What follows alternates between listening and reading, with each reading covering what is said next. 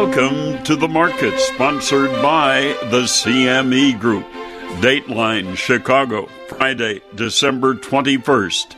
Hello again, Orion Samuelson here with you to take a look at what has been a highly volatile week on Wall Street.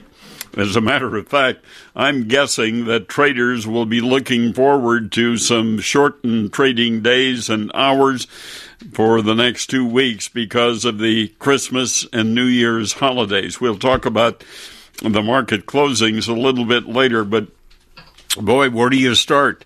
I guess we'll start by going over some of the numbers. First of all, today, Dow Industrial Average down 414 points, 22,445.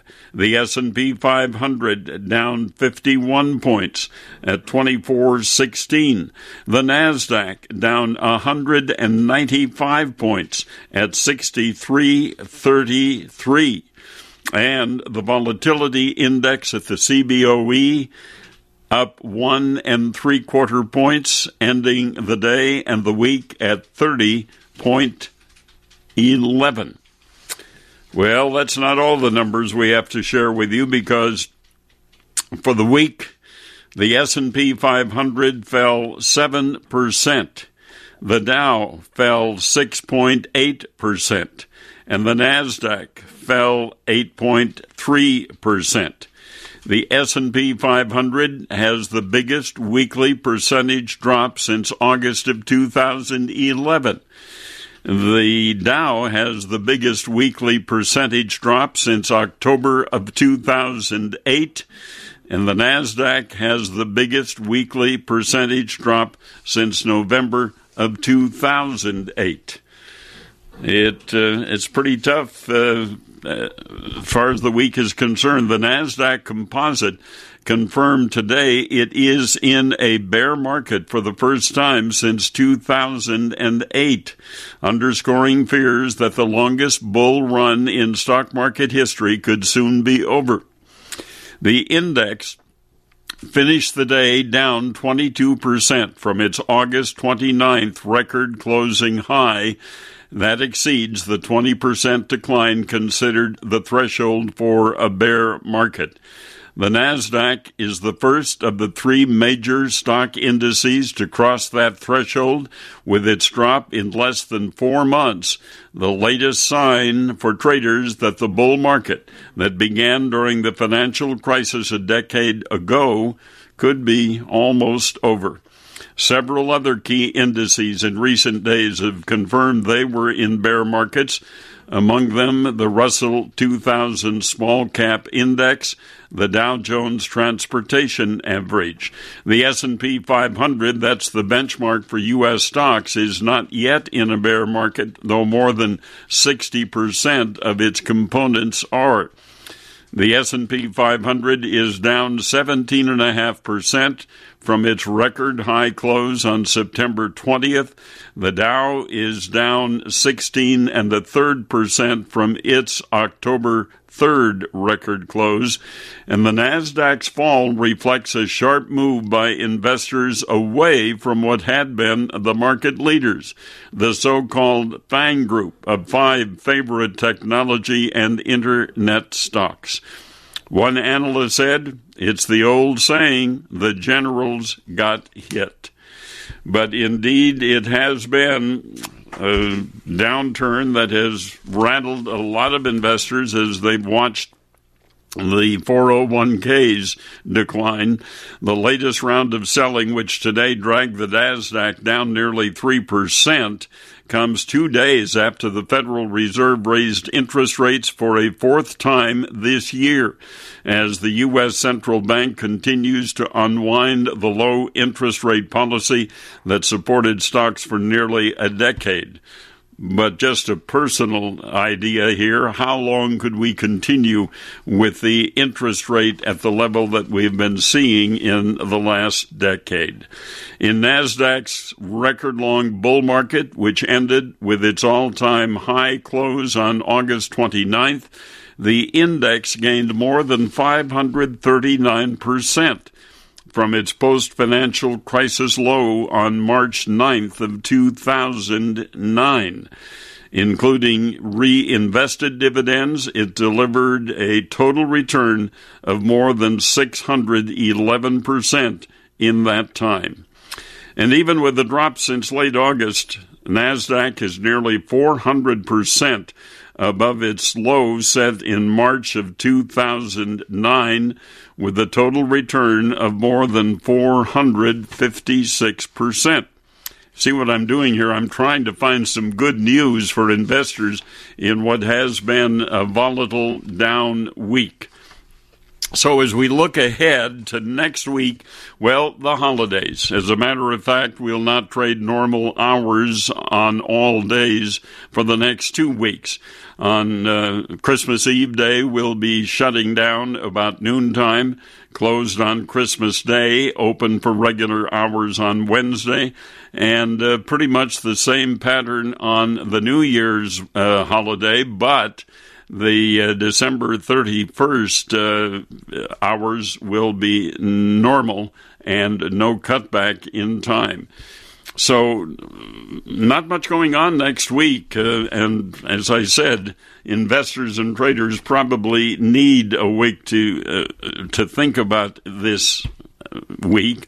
In a week of limited economic activity, investors will watch out for the Consumer Confidence Index, December 27. That's likely to show the index having fallen to 133.7 in December from 135.7 in the previous month. Housing data on the same day is expected to show new home sales having risen to a seasonally adjusted annual rate of 562,000 units in November, up from 544,000 in October. And data from National Association of Realtors, scheduled to be released on December 28th, will likely show pending home sales having fallen 0.5% in November. Data from the Labor Department on December 27 will likely show initial claims for state unemployment benefits for the week ended December 22nd went up by about 5,000. And it wasn't just the stock market that moved lower. Oil prices fell sharply today to their lowest level since the third quarter of 2017, heading for losses of more than 11% in a week, as global oversupply kept buyers away from the market ahead of holidays over the next 2 weeks. Crude has lost ground along with major stock markets, as investors are concerned about the strength of the global economy heading into next year. And the prospect of a possible government shutdown in the U.S. has also added to the worries for investors in the marketplace. So, well, let's see if we can find any good news at all. I don't know if it's good news that the Fed raised interest rates again, and maybe they'll slow down interest rate increases in the new year. Nobody knows that for sure yet.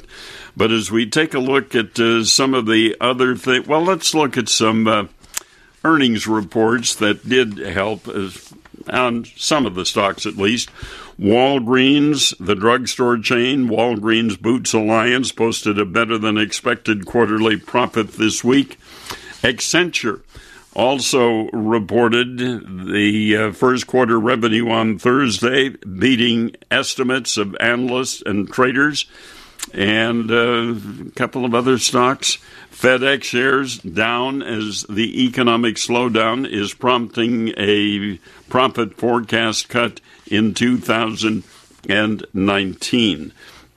So General Mills, oh, by the way, makers of Cheerios, did report a quarterly profit above Wall Street estimates. So once again, we're trying to find some pretty good news, but boy, it's not easy. And the housing industry continues to show a slowdown and is continuing to be challenged, although the supply of homes available on the market is beginning to fall more in line with expectations. So we're going to talk about agricultural markets because there was some good news in the world of agriculture this week. Got a farm bill. We'll talk about that. But when we come back, we'll talk to Rich Nelson, who is the chief strategist for Allendale Incorporated, based in McHenry, Illinois. And we'll talk about what's going on in the soybean market, particularly with China buying again and prices falling. So that's coming up when we continue on The Market, sponsored by the CME Group. For more than 150 years, CME Group has been built with your confidence. Without it, we simply wouldn't be in business. Today, we continue to work on new and better ways to protect you and grow your confidence in the markets. After all, it's our vigilance that brings you the peace of mind you need, today and in the future. CME Group. Advance with confidence. Throughout the year, we have the opportunity to visit every once in a while with Rich Nelson, who is chief strategist with Allendale Incorporated, based in McHenry, Illinois. And as we approach the Christmas holiday, it's good to have him back on the air. Merry Christmas to you, Rich. Merry Christmas. Thanks so much for talking to me. I certainly hope we have a good time here today. Well, several things to talk about. First of all, I did not get details of the cattle on feed or the quarterly pig crop report. So could you go over those numbers and your reaction to the reports that we saw on Thursday? Sure could. So we had these two very big livestock reports on Thursday morning. Thursday afternoon, I should say. In terms of the market impact from cattle on feed, for instance, USDA did suggest that during the month of November that the nation's producers put about 4.9% fewer cattle in the nation's feedlots in November than last year. Very important for us is this marks 3 months in a row now of lower than last year placements. This is important for us because this lightens up the seasonal increase in supplies that always hits in the summer. So certainly for the cattle industry, this does give us a good change in supply and therefore maybe some change in discussions about prices here for 2019. So what do you interpret price-wise for 2019 from what you saw in the report Thursday? You know, for the most part, for the year as a whole, we will still have larger supplies, and these larger supplies are still going to slightly be over the demand increase that's set for next year. So we do expect a small drop in prices as a whole, characterized by a few specific points throughout the year of higher prices.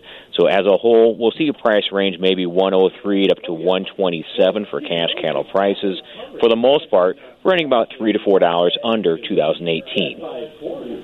And let's look at the feeder cattle market for a moment, because I hear from those producers out in Arizona saying, what's going to happen to my market?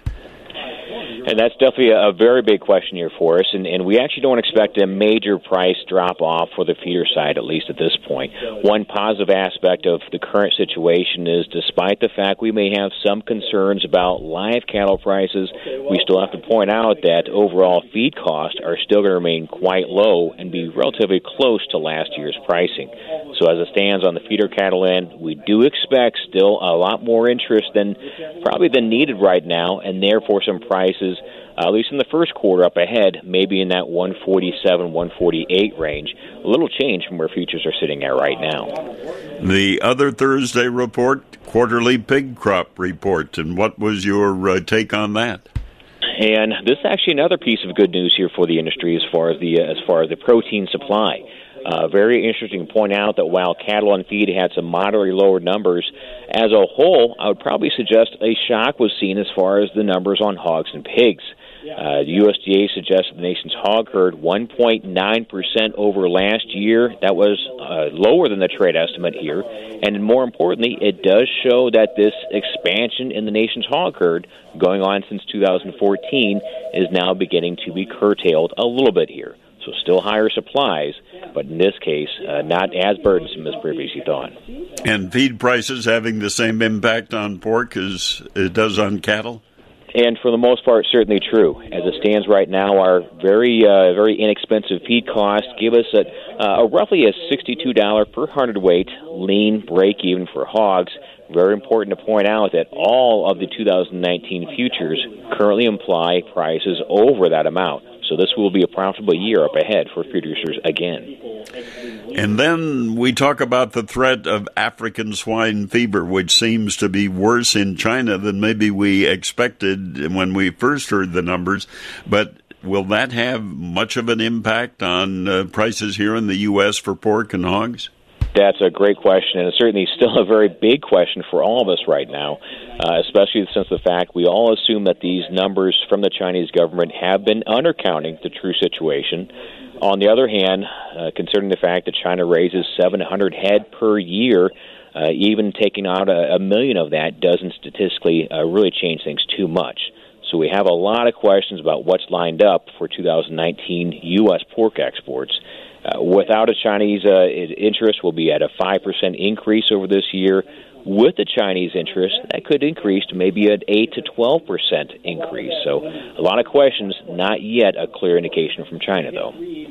And China continues to be the big question mark, whether it's soybeans or whether it's pork or other agricultural products. But, you know, I've been covering the Board of Trade now for about 50 years, and I still don't really understand grain traders' thinking.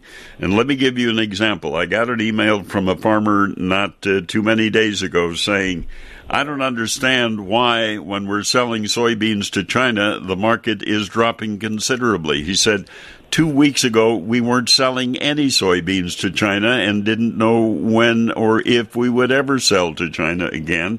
And yet I hear traders say, well, the numbers that came out aren't big enough to meet our expectations. What were we expecting if and when we started trading with China? And that really brings it all home very clearly. This is an issue all based on psychology. You're exactly right in saying that this we have seen sales, and we now have about 3 million tons of U.S. soybeans on the books now for China, which, like you said, wasn't the case just 1 month ago.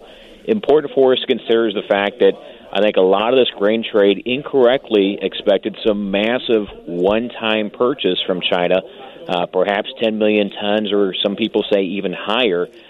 For the most part, that was probably just an unrealistic expectation, and we are certainly paying the price for that false hope right now. Yeah, I didn't know we were expecting any big numbers from China, and that's why it came as a surprise when I saw traders talking about the fact that not nearly as large as we thought they would be doing. What do you see in the future with our trade with China as far as both soybeans and corn? In the near future, at least for the next few weeks, we do expect these sales to continue on the soybeans. A few pieced out within every few days, and while currently we're at 3 million tons, we probably will hit up to 5, maybe 6 in the next few weeks by mid-January. So we do expect those sales to continue. One big question, which you did mention on the other side of things about corn, certainly is a very valid question. At this point in time, China is usually not a big buyer of U.S. Corn to start out with, but the trade expectation for 1 to 3 million tons in January, maybe that's a little optimistic in the grand scheme of things here. Anything in the Farm Bill that the President signed this week that would indicate up or down direction for markets? For the most part, we're not going to get too much of a movement just on the Farm Bill. A lot of questions could be seen in terms of the impact it would have on 2019 plantings. And as it stands, we didn't see too much in terms of the financial incentive, corn versus soybeans, to make that decision on. It looks like, for the most part, producers will be waiting really until spring to make final acreage numbers, especially with so much uncertainty right now. So at Allendale, you always take some surveys. What have you got coming up in the early part of 2019 from the standpoint of surveys of farmers' plans? For the most part, we are hearing a lot of mixed news here, as of course we would expect. However, we are at this time still looking for about a 4 million acre drop-off in corn plantings this year, a 4 million acre increase in corn plantings, and about a 5 to 6 million acre drop-off in soybean plantings. I hate to say it, but that really doesn't change the supply outlook too much, though, for 2019. Even with lower bean production, we still have higher beginning stocks, So total supply for 2019 will be roughly equal to this year, even with our acreage drop-off. Are we finding any other foreign markets that are having an impact? I know we continue to have trade issues with the European Union, and as far as NAFTA, or whatever they call it now, NAFTA number 2 is concerned, maybe a little of financial impact for dairy farmers and other people. What are you seeing in these other parts of the world from the standpoint of markets for American agricultural products? I think that the general focus is very clear. Southeast Asia is our current focus right now, and correctly so. And I'm actually very happy to see all kinds of comments from various U.S. ag negotiators who have also understood this as well. So it is Southeast Asia, number one. Number 2 point will be some areas in northern Africa, which also get our interest as well here. And a question from another producer in the past couple of weeks or so, dealing with the outlook for livestock and meat exports to other parts of the world. Are there still countries where we can't get our products in? There certainly are, and a lot of these, some of these may be local customs or religious movements. Some may be political problems there as well. On the European Union side, which you did mention earlier, they still have resistance against our hormone-treated beef, which is the extreme majority of our product offering. So just on that issue alone, which we don't have movement yet from European negotiators, that's also a more or less a block for us here. Well, I think we're assured of one thing. We'll need your services for the next year as we try to figure out what traders and markets are doing. And we always appreciate, Rich, your expertise and your colleagues at Allendale Incorporated. You're helpful throughout the year, and we greatly appreciate it. So to your family and all the other families at Allendale, we say Merry Christmas and Happy New Year, and we look forward to talking to you throughout the new year of 2019. Thank you so much. Certainly appreciate it. Rich Nelson, Chief Strategist with Allendale Incorporated, based in McHenry, Illinois. For more than 150 years, CME Group has been built with your confidence. Without it, we simply wouldn't be in business. Today, we continue to work on new and better ways to protect you and grow your confidence in the markets. After all, it's our vigilance that brings you the peace of mind you need, today and in the future. CME Group. Advance with confidence. We did get something done in the world of agriculture this week. We finally finished the Farm Bill after the early start last spring and then missing all of the deadlines until now. We finally met the deadline of getting the new Farm Bill in place, ready for the next 5 years before the December 31st headline. And President Donald Trump had some fun, I think, when he signed the new Farm Bill into law at a White House ceremony on Thursday afternoon. He did call it a really tremendous victory for American producers.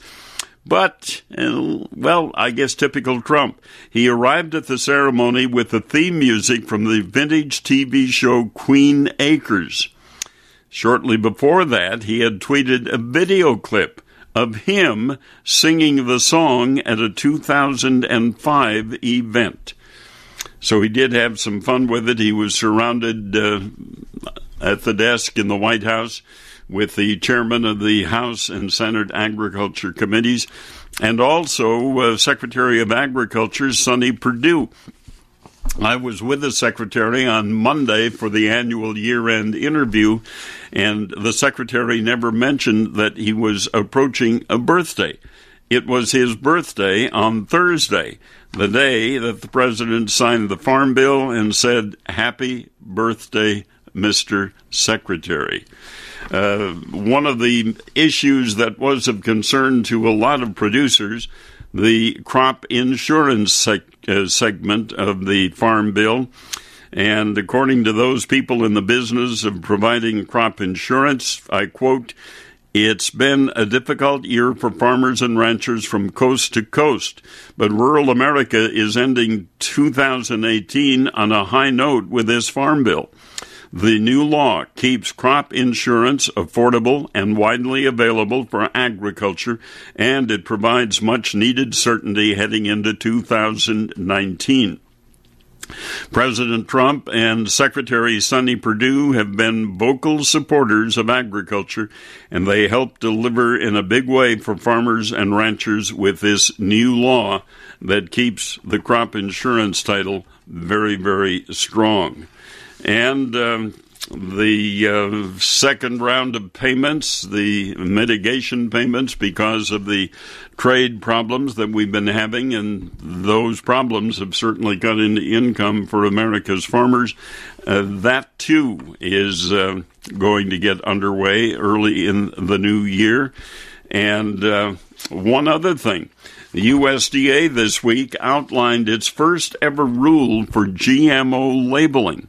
It'll be implemented not until 2020, but the USDA laid out its requirements for labeling of genetically engineered or GMO foods, a rule met with praise from some farmers and criticism from consumer groups. Consumers have been pushing for years for greater transparency over what is in their food, and they have been fighting pushback from farmers who fear the labeling would curb demand for genetically engineered ingredients, and food companies which said the label changes would be costly and confusing. But the long-awaited details released on Thursday by the USDA came more than 2 years after lawmakers agreed on the requirements. And the agency has been reviewing feedback from farmers, food companies, and consumers who filed comments earlier this year. Secretary Perdue said this ensures clear information and labeling consistency for consumers about the ingredients in their food, and the standard also avoids a patchwork state-by-state system that could be confusing to consumers. But Andrew Kimbrell, Executive Director at the Center for Food Safety, the USDA has betrayed the public trust by denying Americans the right to know how their food is produced. Not surprised at that kind of reaction from one side of the entire argument. Well, let's take a look now at closing prices as we wind up the week. Wheat today at the Chicago Board of Trade fell nearly 2% after Russia raised its grain export forecast and dampened speculation that tight supplies would prompt curbs on overseas shipments from the world's biggest supplier of wheat. Soybeans dropped to a 3-week low as favorable weather boosted crop prospects in North America, and that overshadowed support from renewed Chinese buying of U.S. supplies. And let me quickly take a look at that again. We talked about that a little bit with Rich Nelson. But today, December 21, we sold 222,000 tons of corn, unknown destinations. We sold 115,000 tons of soybeans, unknown destinations. And yesterday we sold 2 shipments of corn to Mexico, 373,000 tons and 53,000 tons. And also yesterday sold 204,000 tons of soybeans to unknown destinations and another 100,000 tons of soybean meal. So anyway, that was the good news of the week. Still don't understand why the soybean market has fallen ever since we announced the first sale to China. March wheat down 10 cents a bushel. January soybeans down 10 1/4, and March corn up 3 1/4 cents. Well, as happens every week about this time, we're out of time. Again, thank you for joining us. We look forward to this visit every week on The Markets, sponsored by the CME Group.